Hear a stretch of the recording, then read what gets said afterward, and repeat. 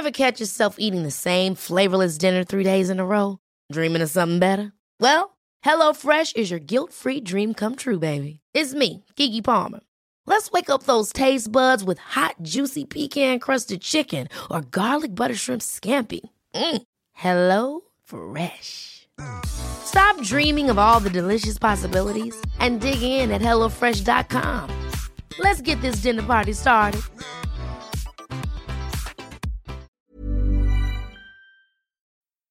Shane, I just want to say I am disgusted by the lack of judgment that you have evidenced in talking so freely to the media. I mean, okay, you are a member of the media, but whatever.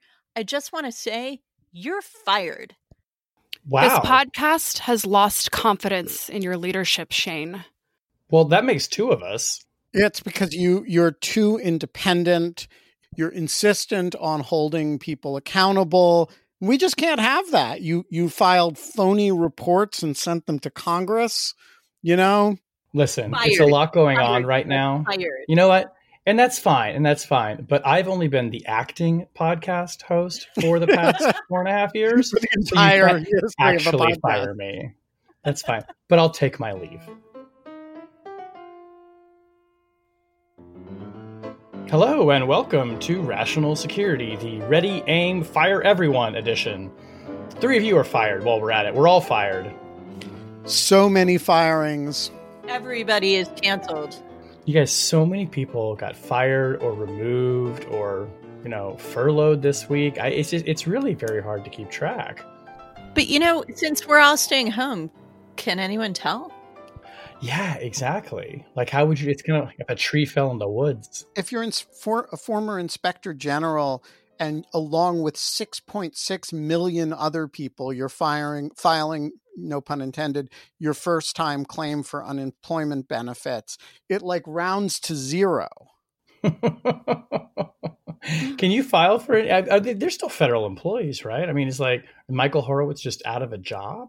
It's a political appointment, right? He's confirmed by Congress? Well, not Horowitz, Atkinson. God, I can't even keep track of who got fired, you guys. It's complicated because some have just been removed from their positions that are still government employees. Some have resigned. Some have been fired. It's tough to keep track, but isn't that kind of Trump's whole point in doing this? Yeah, I'm not even sure he knows everybody, but we're going to try and get to the bottom of it today. I am here in the Bloomingdale studios, joined remotely by my friends Ben Wittes, Mark Hoffman-Wittes, and Susan Hennessy. Hi, everybody. Hi. Hi. It's month 2 of quarantine. It hasn't been a month, but it's month 2. Let's try and be positive about it. Woo! I feel like the longer I say it is, the faster it will be over, but that just may be me deluding myself. I think we should stop counting. Yeah, right. Exactly. Let's just stop. On the podcast this week, President Trump removes 2 independent inspectors general. I think it's just 2, including the one at the center of his impeachment. The acting Navy secretary is out after he removed the captain of an aircraft carrier who complained that his sailors were at risk from the coronavirus. And despite health concerns, Wisconsin goes ahead with elections, offering a possible test case for November. So let's start with the first slate of firings or removals or whatever they're called now. Michael Atkinson, who was the Intelligence Community Inspector General, Trump announced to Congress late Friday night, and I know it was late because I was up writing about it, in the midst of the pandemic. He told Congress that he's removing Atkinson. Atkinson, listeners will remember, of course, was the Inspector General who alerted Congress to the fact that there was a whistleblower complaint against the president that he was unable to transmit to congressional committees. Trump also this week has announced he is removing Glenn Fine, Glenn Fine, I guess, is sort of like, isn't he kind of like the godfather of inspectors general? Well, he's kind of like the chairman of the board. I mean, he was the longtime Justice Department Inspector General for many years, and he has been the acting Inspector General at the Pentagon for quite a while. And he's sort of revered figure in the Inspector General community and a hated figure in the Inspector General investigatee community. In the Right. inspected general community. Exactly. The inspected generals don't like him very much at all. Glenn Fine was the person who was going to be overseeing the $2 trillion stimulus package that Congress has this passed for relief from the coronavirus. That's no longer going to be the case. Trump has replaced him with an IG from the EPA. Not sure if that IG is acting or not. And also, Trump has been attacking the IG for the Health and Human Services Department, Christy Grimm, who reported on coronavirus testing delays and equipment shortages at hospitals this week. And it was basically the first real independent critique of the government's or of the coronavirus situation as it's playing out in hospitals and federal efforts to assist that. So, Ben, first I want to come to you. Just as a basic matter, why is Trump moving against these IGs now? Is it because the pandemic just offers him cover to do things he's wanted to do for a while, or is there some other motivation, do you think? I think it's a little bit of a few things going on at the same time. One is, as the scorpion said to the turtle after he stung him, and the turtle said, why? It's because it's in his nature, right? He's the kind of person who fires people for being independent in his administration. He's done that at all times in his presidential history, starting with Preet Bharara a few days after he took office. So why shouldn't he do it now? The second reason is because he has some scores to settle with people, i.e. Atkinson. He's been gunning for Atkinson, for a long time. And in addition, there are people who he's, concerned about the job they will do, right? So he's settling scores with Glenn Fine in advance to make sure he doesn't find things that he doesn't want. And he's dealing with Atkinson in retrospect to punish him for having found things that he didn't want. And then the third reason is because he can get away with it now, where he's counting on the fact that we're all distracted, and we are. And by the way, we should be distracted by the coronavirus now. And so he's making a reptile brain kind of calculation that this is the time that he can get away with stuff because no one's going to look too carefully. And if, it's not like Republicans in the Congress were going to be energetic about this anyway, but they're really going to be supine now. And so I think it's a concatenation of circumstances that all lead him to think this is a good time to do a bunch of stuff that he was probably, as Sonny Corleone would say, that he's, or as Michael Corleone would say, this is a good day to settle all family business. And so he's taking care of it. So I agree with everything Ben just said, and would sort of echo, I think, the sentiment in the piece he published on Lawfare about this yesterday, which is that even though everybody's distracted right now, this is a really big deal what's happening right now. And that, yes, Trump is acting in his primal nature. Yes, this is about capitalizing on a moment of distraction. But it also is the collapse and the total collapse of a really, really important checks and balances process that Trump has been assaulting sort of in a multi-prong attack throughout his administration. So we need to sort of understand who inspector generals are. They're these sort of quasi-independent executive branch officials. And so the idea is Congress creates this person who has some independent authorities, independent reporting requirements, but houses them within the executive branch, and they're technically political appointees who serve at the pleasure of the president. And that's to allow executive control and for the ultimate mechanism here to be political accountability, right? Inspectors general who are, a little bit independent, but not too independent, kind of like a special counsel, right? And what's supposed to function as a really important check against presidents firing the inspector general is political pressure, that he'll get in all kinds of trouble. They'll pay a political cost if he does it for illegitimate purposes.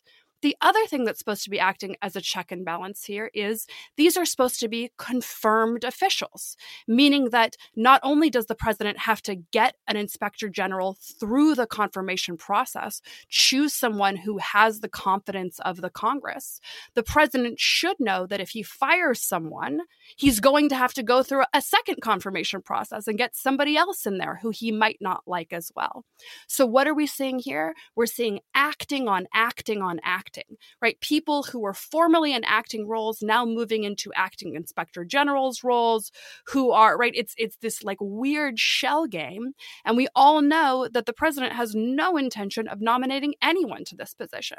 And so all of the incentives around the advice and consent process are completely gone.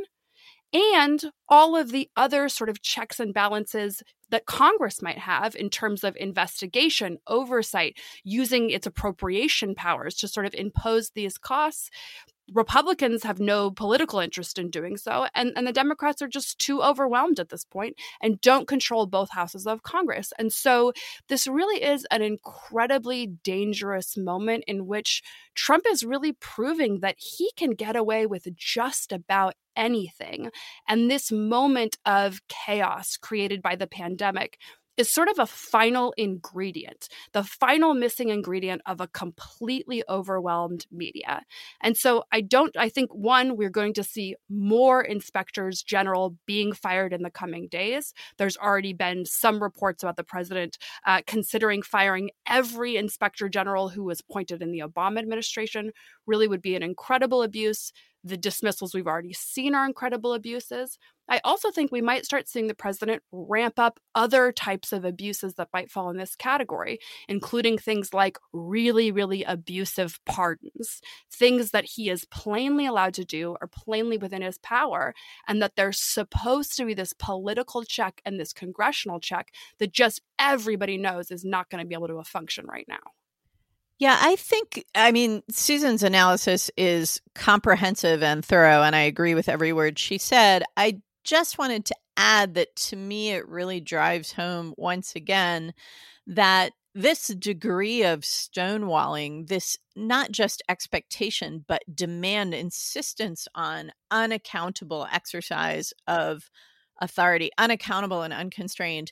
This is what Trump has expected from the moment he took office. He articulated over and over that this was his expectation, and he and the people who serve him have worked assiduously to find ways in policy zone after policy zone, process after process, to exercise unconstrained, unaccountable authority. And to me, what this drives home is that all of those checks that Susan just described ultimately rely on the political will of actors, mainly at the end of the day, Congress, to exercise those checks. And a lot of the other checks are, at least in principle, statutory or whatever, but the president ignores them and no one does anything about it. That makes them effectively normative, and the guardrails don't work. And so it, to me, says two things. Number one, Trump was always this way. He's just been looking for opportunities to get away with acting this way. And number two, there is a lot about our system that we thought we could rely on that we can't. Neither of these two things are new, but what happened this week just drives it all home again.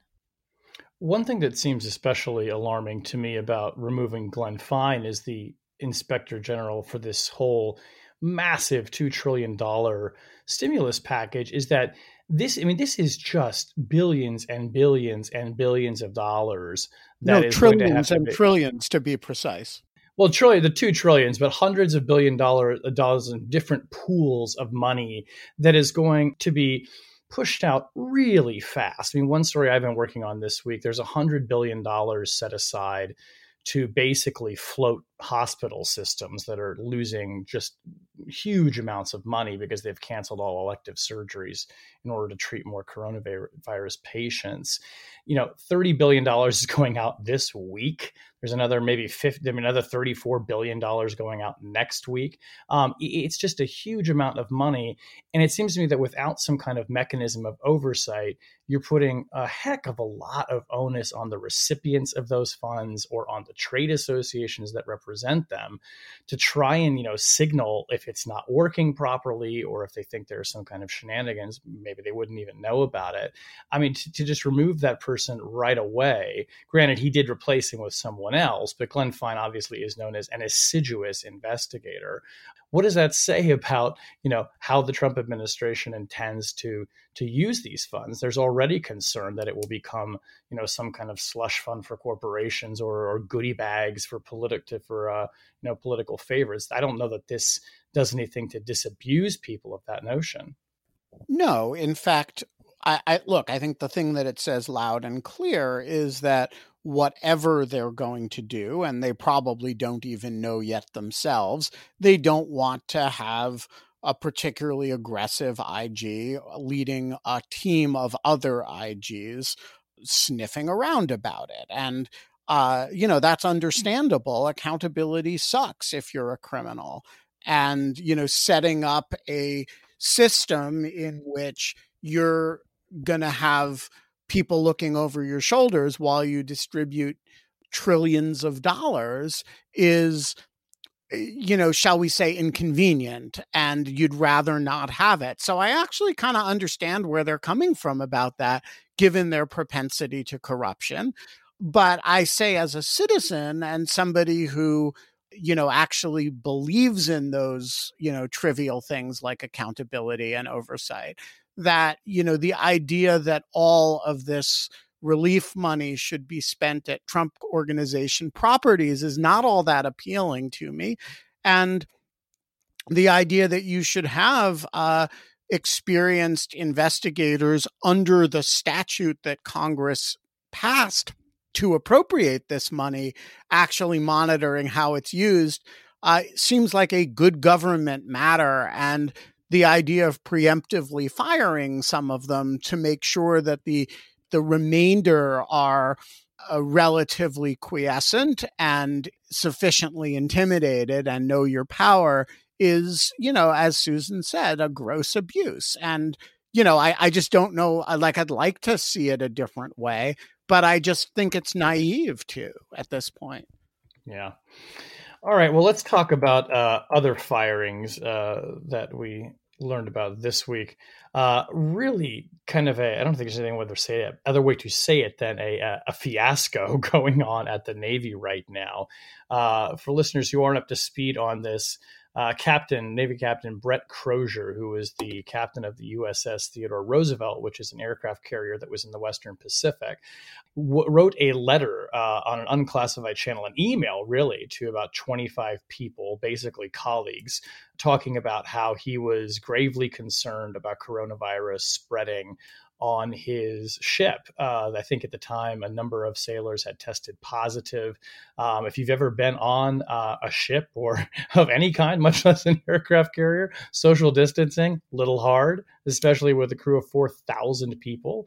Eventually, this email, not unexpectedly, got leaked to the press, and there was hell to pay for Captain Crozier, the acting Navy Secretary, acting like a Navy Secretary, I guess.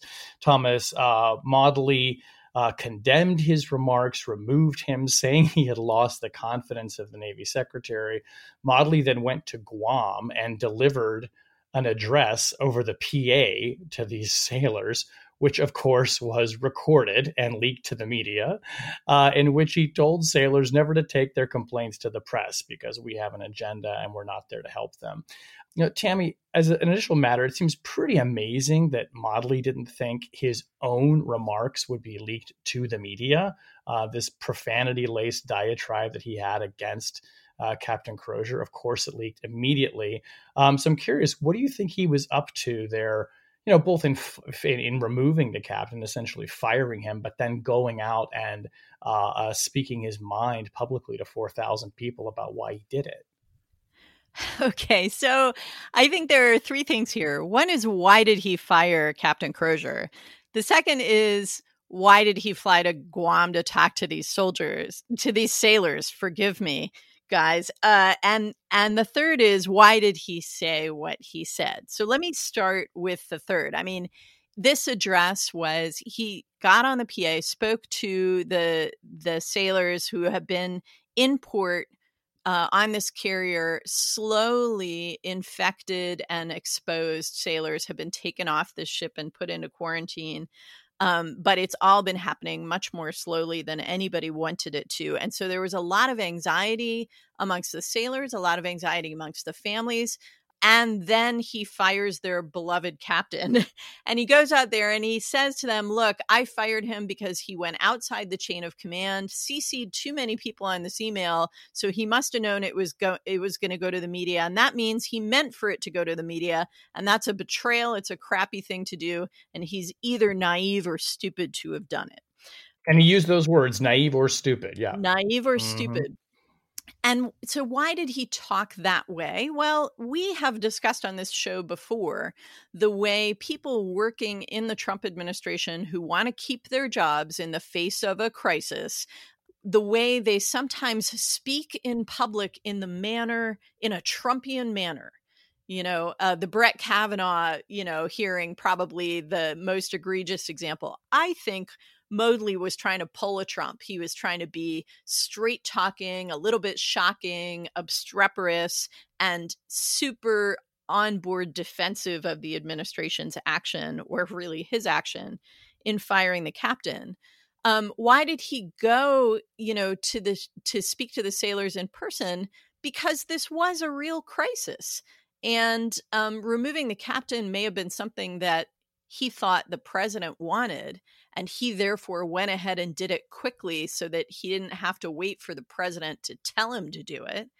But he still had a nuclear-powered aircraft carrier full of 6 sailors, and a readiness problem and an order problem that he had to address.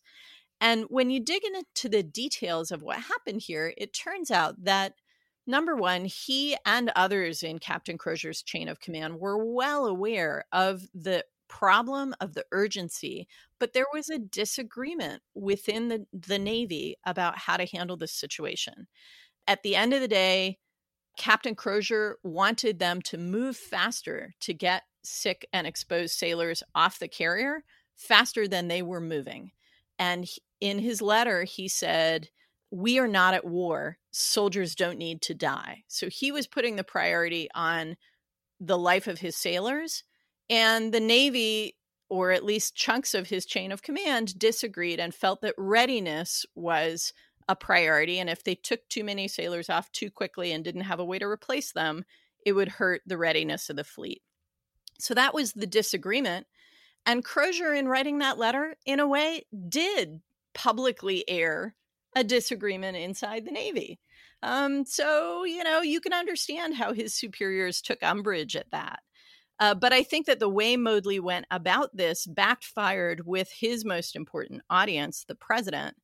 And I think that's because the president saw the video when Captain Crozier left the ship to resounding rounds of applause from all the sailors on all the decks. That's exactly the kind of adulation that President Trump dreams of. And he thought, this guy's a freaking hero. I can't be against him. And so he flipped on a dime and he threw his acting Navy secretary under the bus. That's what I think happened. Or under the ship, as it were. Yeah. Overboard. Overboard. There we go. Moodley is now looking for a new job. Susan. Look, I mean, just to tie the segments together thematically, I do think it's worth noting why Moodley is the acting Navy Secretary in the first place. And that's because the former confirmed Navy Secretary, Richard Spencer, was forced out following the Eddie Gallagher war crimes pardons, maybe for trying to broker a deal to allow him to keep his SEAL trident, maybe not, right? This huge sort of controversy kerfuffle that, by the way, we still still haven't gotten the full story about what actually happened and all of that. So the only reason that Modly is in the acting secretary role in the first place is because of this tremendously dysfunctional thing, that occurred previously. Look, one thing that really stood out to me was when Secretary of Defense Esper, I believe, went on State of the Union with Jake Tapper, I guess last Sunday at this point. And whenever he was asked about this letter that Captain Crozier had written, he said he hadn't read it. And that's a little bit of an astonishing thing. It's a 4-page letter of a captain of an aircraft carrier essentially begging for help. And the Secretary of Defense just hasn't bothered to read it yet. And what that says about the level of disorganization and incompetence and dysfunction that's going on right now is ultimately feeding, I think Tammy has sort of put her finger on it, this just atrocious optics issue, which is that you have this, sort of moving viral video of Crozier, being cheered off his ship by his sailors. And here's somebody who's trying to, save the lives and protect men and women who serve. And then you have the DoD sort of coming in and bigfooting in this way that really sends a message of just a disregard for sacrifice and service. And, especially for an administration that has been all too happy to sort of wrap itself in the flag and use, sort of the armed forces and the men and women of the armed forces as just blatant political props, a real kind of FU. And I think Tammy's right whenever she says that Modly's statement backfired with his most important audience, which is the President of the United States. But ordinarily, we would think of the most important audience for the Secretary of the Navy, acting or otherwise, to be sailors on a ship. And so we are already just completely in the upside down. The other thing that's really striking here is ordinarily, if we were thinking about a global pandemic, we would be talking about the role the Department of Defense would be playing in actually supporting civilians. And so it is a little bit astonishing that the military, instead of being part of the solution, is just another dysfunctional facet of the problem. I suppose it's a cheap joke, but I'm going to make it anyway. The comparison between the spread of the virus and the spread of vacancies and firings within the Trump administration. But I was really thinking as I was listening to the two of you talk just now, that Crozier's, he was removed and then Modly caught it from him, and his acting status was caught from the prior, guy who got it from the Gallagher thing. And, we're like, the way we talk about vacancies in this administration is not all that different from the way we talk about like a sort of overloaded hospital in New York where the healthcare workers are, being stricken down one by one. So I'll just content myself with that, perhaps somewhat off-color observation. Well, I'll make another off-color, maybe a remark, or maybe I'll just quote the former acting secretary's off-color remarks, because I think it's important that people understand that he didn't just go to the carrier and trash their captain. He sort of trashed the crew. In addition to, saying, don't you think for 1 second that this was the right thing for him to do? He said, in speaking about the virus, I'm just going to quote what he said. Everyone's scared about this thing, but I tell you something, if this ship was in combat and there were hypersonic missiles coming at it, you'd be pretty fucking scared too. And you can hear people yelling in the background of this recording, whoa. And he said, what? And he says, but you do your jobs and that's what I expect you to do. I mean, it's almost as if he's saying, quit your bitching about this little virus. There are scarier things out there that we train you to do. Maybe not the greatest management technique. Tammy, go ahead. No, definitely not the greatest management technique, but very, very Trumpian, right? Like, quit whining. If I were in your shoes, I wouldn't be scared, right? It's a widow virus.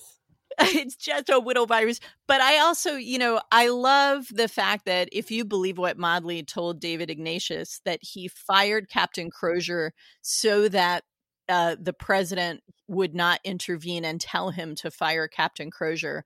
Modly has now been fired for attempting to anticipate and carry out the president's will. And there is a kind of delicious irony in that. Well, the president famously does not like anyone telling him how he thinks or what he wants. So maybe that was Modly's first mistake. Let's come back home here for this last segment. Wisconsin, our friends in Wisconsin. I hope we have listeners up there in Wisconsin that you all are doing well. Dude, you have to say it right. It's Wisconsin. Wisconsin. Oh, man, forget it. Our neighbor to the north went ahead and held its elections this week. There was, of course, the primary election for president, but also some important general election, including a state Supreme Court seat that was quite important, and both sides are really vying over. So it's a long story, and I don't have all the time to go into the dysfunctions of partisan Wisconsin politics. But needless to say that there was a lot of fighting between Republicans and Democrats over whether this should even go forward. The governor, the Democratic governor there in the state, Tony Evers, had issued an order postponing the election for 2 months. The Wisconsin Supreme Court came in and sided with Republicans who said the governor didn't have the authority to reschedule the race on his own. There was a whole fight over how to use, maybe to use absentee ballots or to whether mail-in voting should become a part of this. The result was the election went ahead as planned. I think it's the only state so far during the pandemic that has not postponed at least the primary vote. And you had images of people lined up, socially distanced, wearing their masks, waiting to go into polls. We had heard reports that in some cases, the poll workers might not even be showing up, that, potentially dozens and dozens of polling places wouldn't even be open, raising questions of why this was going forward. So putting the politics of the state aside, we could have a whole other segment about that. This is a little bit, I think, Susan, a canary in the coal mine kind of moment, presuming that the coronavirus is seasonal. Dr. Anthony Fauci has been talking about this coming back in the fall. It could be coming back in November. We could be looking at another surge of cases right around the time of the presidential election. So what kind of lessons should we be drawing from Wisconsin, and how should we be thinking about how to prepare for an election in November when these same kinds of risks may be facing voters?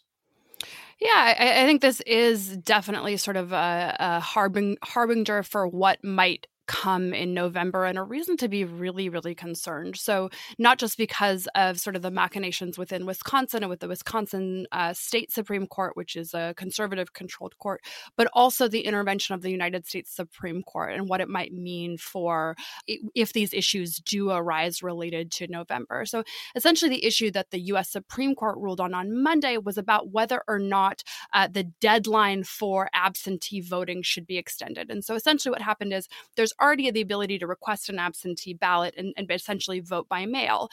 Millions more people availed themselves of this opportunity in the final weeks. That overwhelmed Wisconsin's system for distributing those ballots. There was a huge backlog.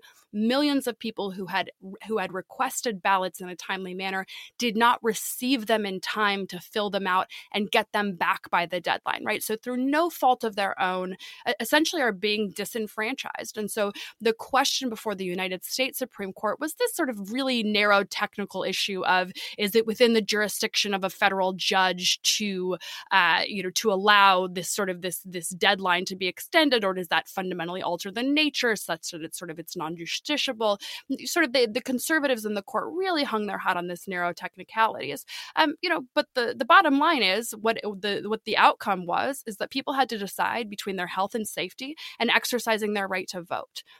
Even more importantly, or as importantly, the vote in the United States Supreme Court, as with the Wisconsin Supreme Court, was done along purely partisan lines. It was a 5-4 vote with the conservatives and the majority and the liberals strongly dissenting.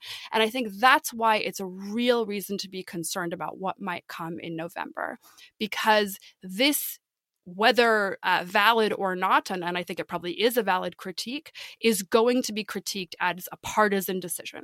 It was a decision that was designed to benefit Republican electoral prospects in the state.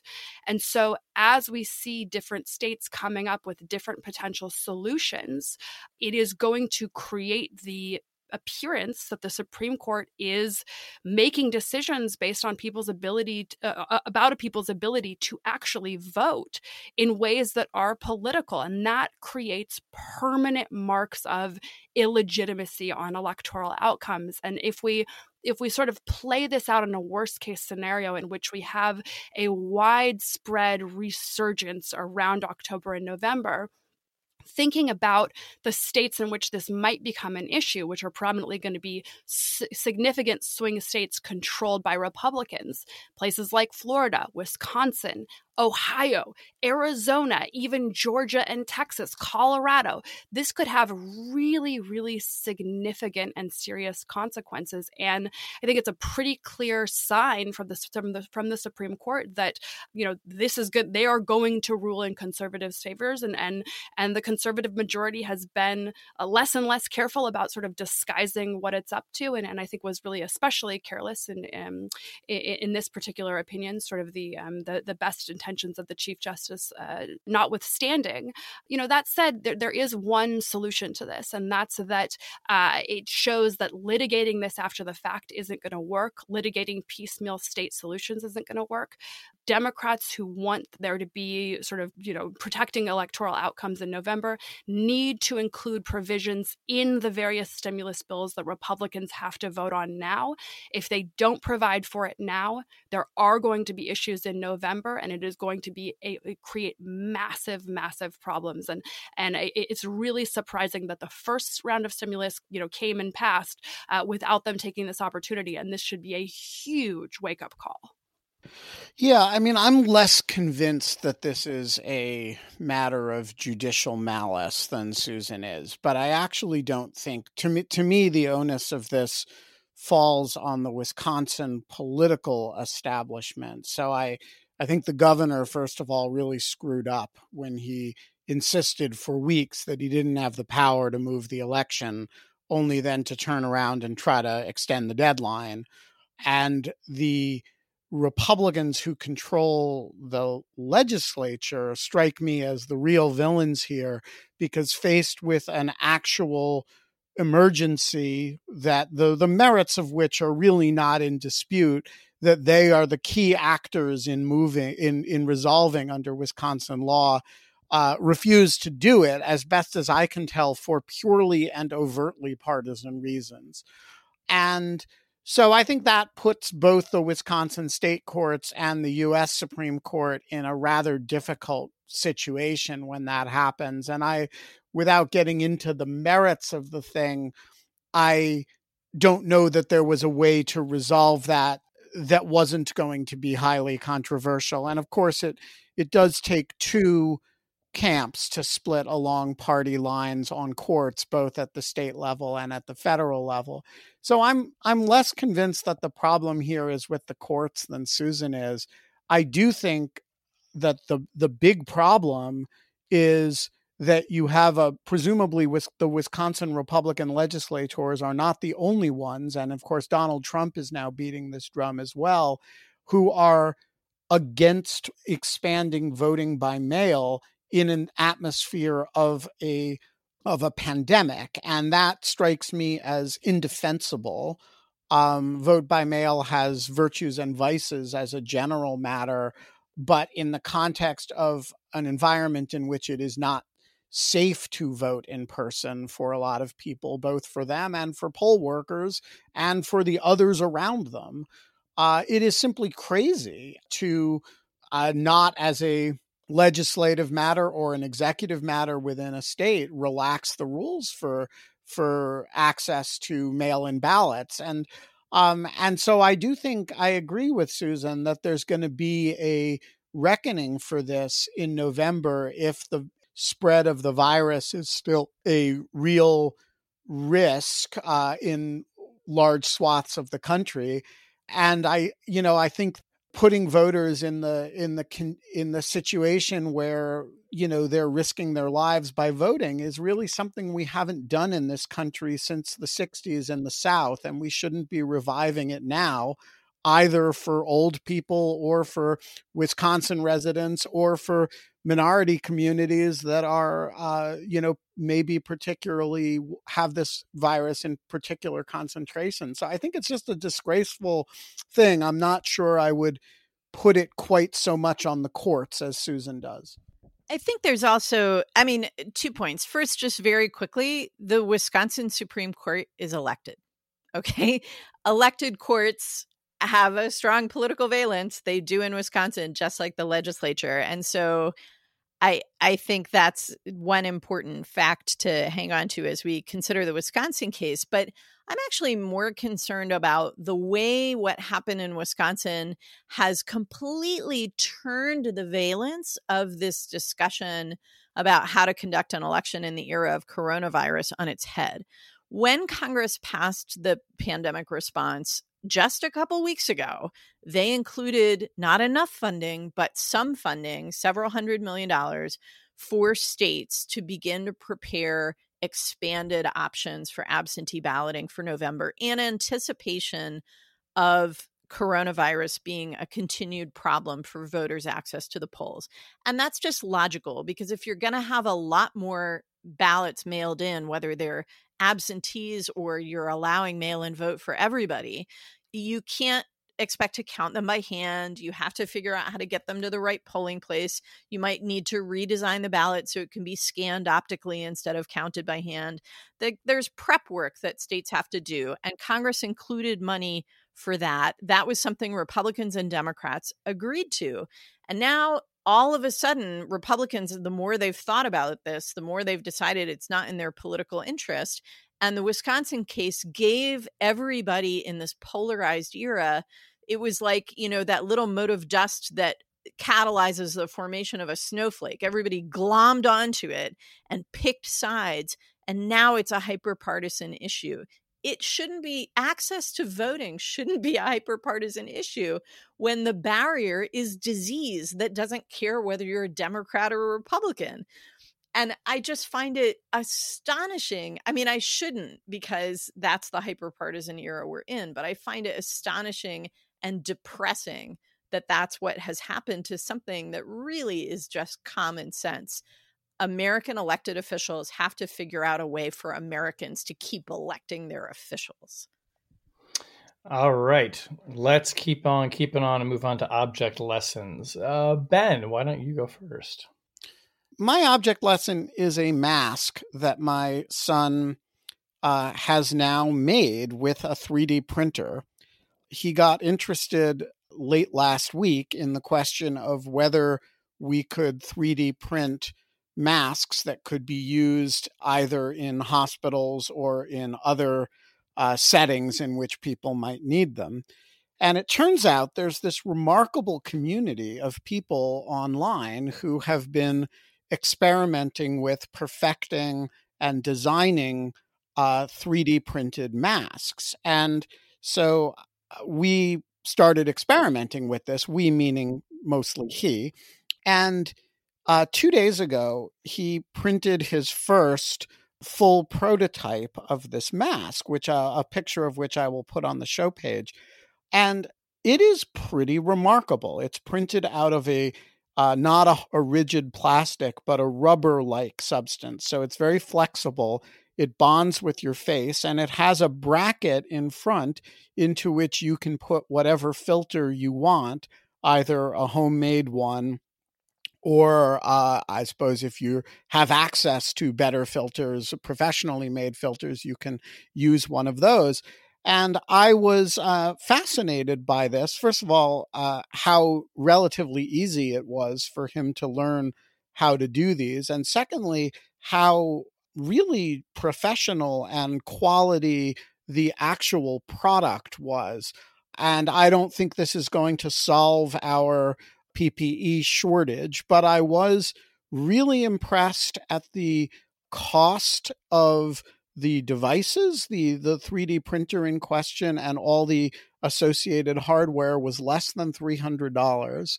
And I actually wonder if part of the answer for non-hospital based stuff actually could involve a certain number of people producing these for friends, family, and nonprofit organizations who need them.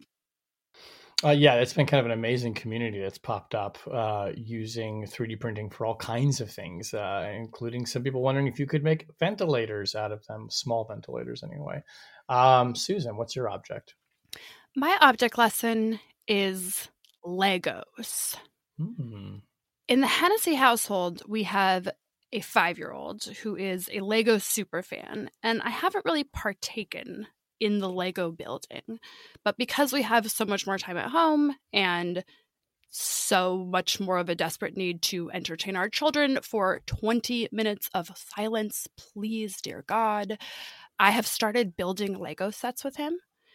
Guys, better than Xanax, better than guzzling half a bottle of wine, although you Not can possible. combine both at the same time. Lego building, according to the instructions, is like the most calming, therapeutic thing. And he doesn't really like to follow the instructions, so what he likes is for me to build the kit as instructed. He plays with it, and then he puts it all in a bin so then he can build his own creative Lego sets.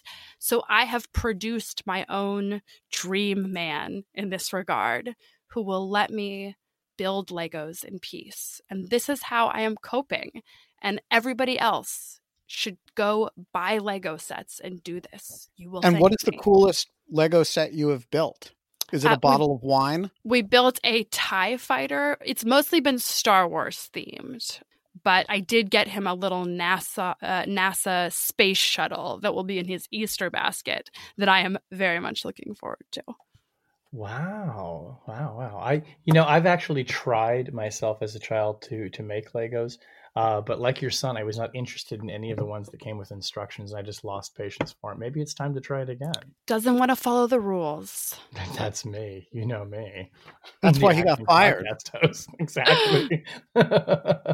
That's why I'm acting like a podcast host now. So my object, we have some new neighbors here in our house. I went out on our back deck this past weekend, which is my first time really being out there, kind of get some flower pots and some other things set up for the nice weather. And I looked in a cypress tree that we have potted out there, and I noticed something a little unusual, a bird's nest. And there was no bird in it, and I presumed that a bird must have put it there because it didn't look decorative. So when I went to peer inside, and there were 4 tiny little bird's eggs. We think it might be robin's eggs. It's not entirely sure. Mama bird does fly away when I come onto the deck, but then she comes back and I can see her through the window, and she hangs out when we're inside. So pretty soon we're going to have 4 new little ones, I guess, hanging out on the deck. And the pandemic isolation just got a little bit more bearable, I think. So Are they blue? The eggs are blue, and the mom looks like she could be a robin. So I'm guessing it could be, or she could be a wren, but they're going to be very cute no matter what they are. How sweet. Spring has sprung. Nature finds a way, and we'll name them Shane, Tammy, Ben, and Susan. If they all hatch. So you're going to be birdie daddies. Birdie daddies, exactly, which I think just basically involves staying away. Which sounds to me like a perfectly sensible form of parenting. But that brings us to the end of the podcast. Rational Security is, of course, a production of Lawfare. You can find our show page at lawfareblog.com. You can also find Rational Security eggs at EasterBunnyIsComing.egg store. And bird parenting guides about how you should do Lego sets that you can do with your baby birds. What can the birds teach us about parenting? I'm going to write that book while I'm in quarantine. Got the time. You can follow us on Twitter at RATL Security. You can, of course, find us on Facebook as well. When you download the podcast, please be sure to leave a rating and review. It really helps us out. The audio engineer this week was Ian Enright. The show is produced and edited by Jen Patia Howell. Music this week by Donald Trump with his version of the Talking Heads classic, Burning Down the House. I like it. Yeah, I like it. Yeah, he's even got like the boxy suit, like the Talking Heads guys, like David Byrne, like the Baroni style. Although David Byrne's was more exaggerated. How did I get here? I ask myself that at least twice a day. Maybe Sophia Yang can tell me. On behalf of my good friends, the Birds, and my good friends Tamara Goffin-Wittes, Ben Wittes, and Susan Hennessy, I'm Shane Harris. We'll talk to you next week, and happy Passover for those who celebrate. Bye-bye.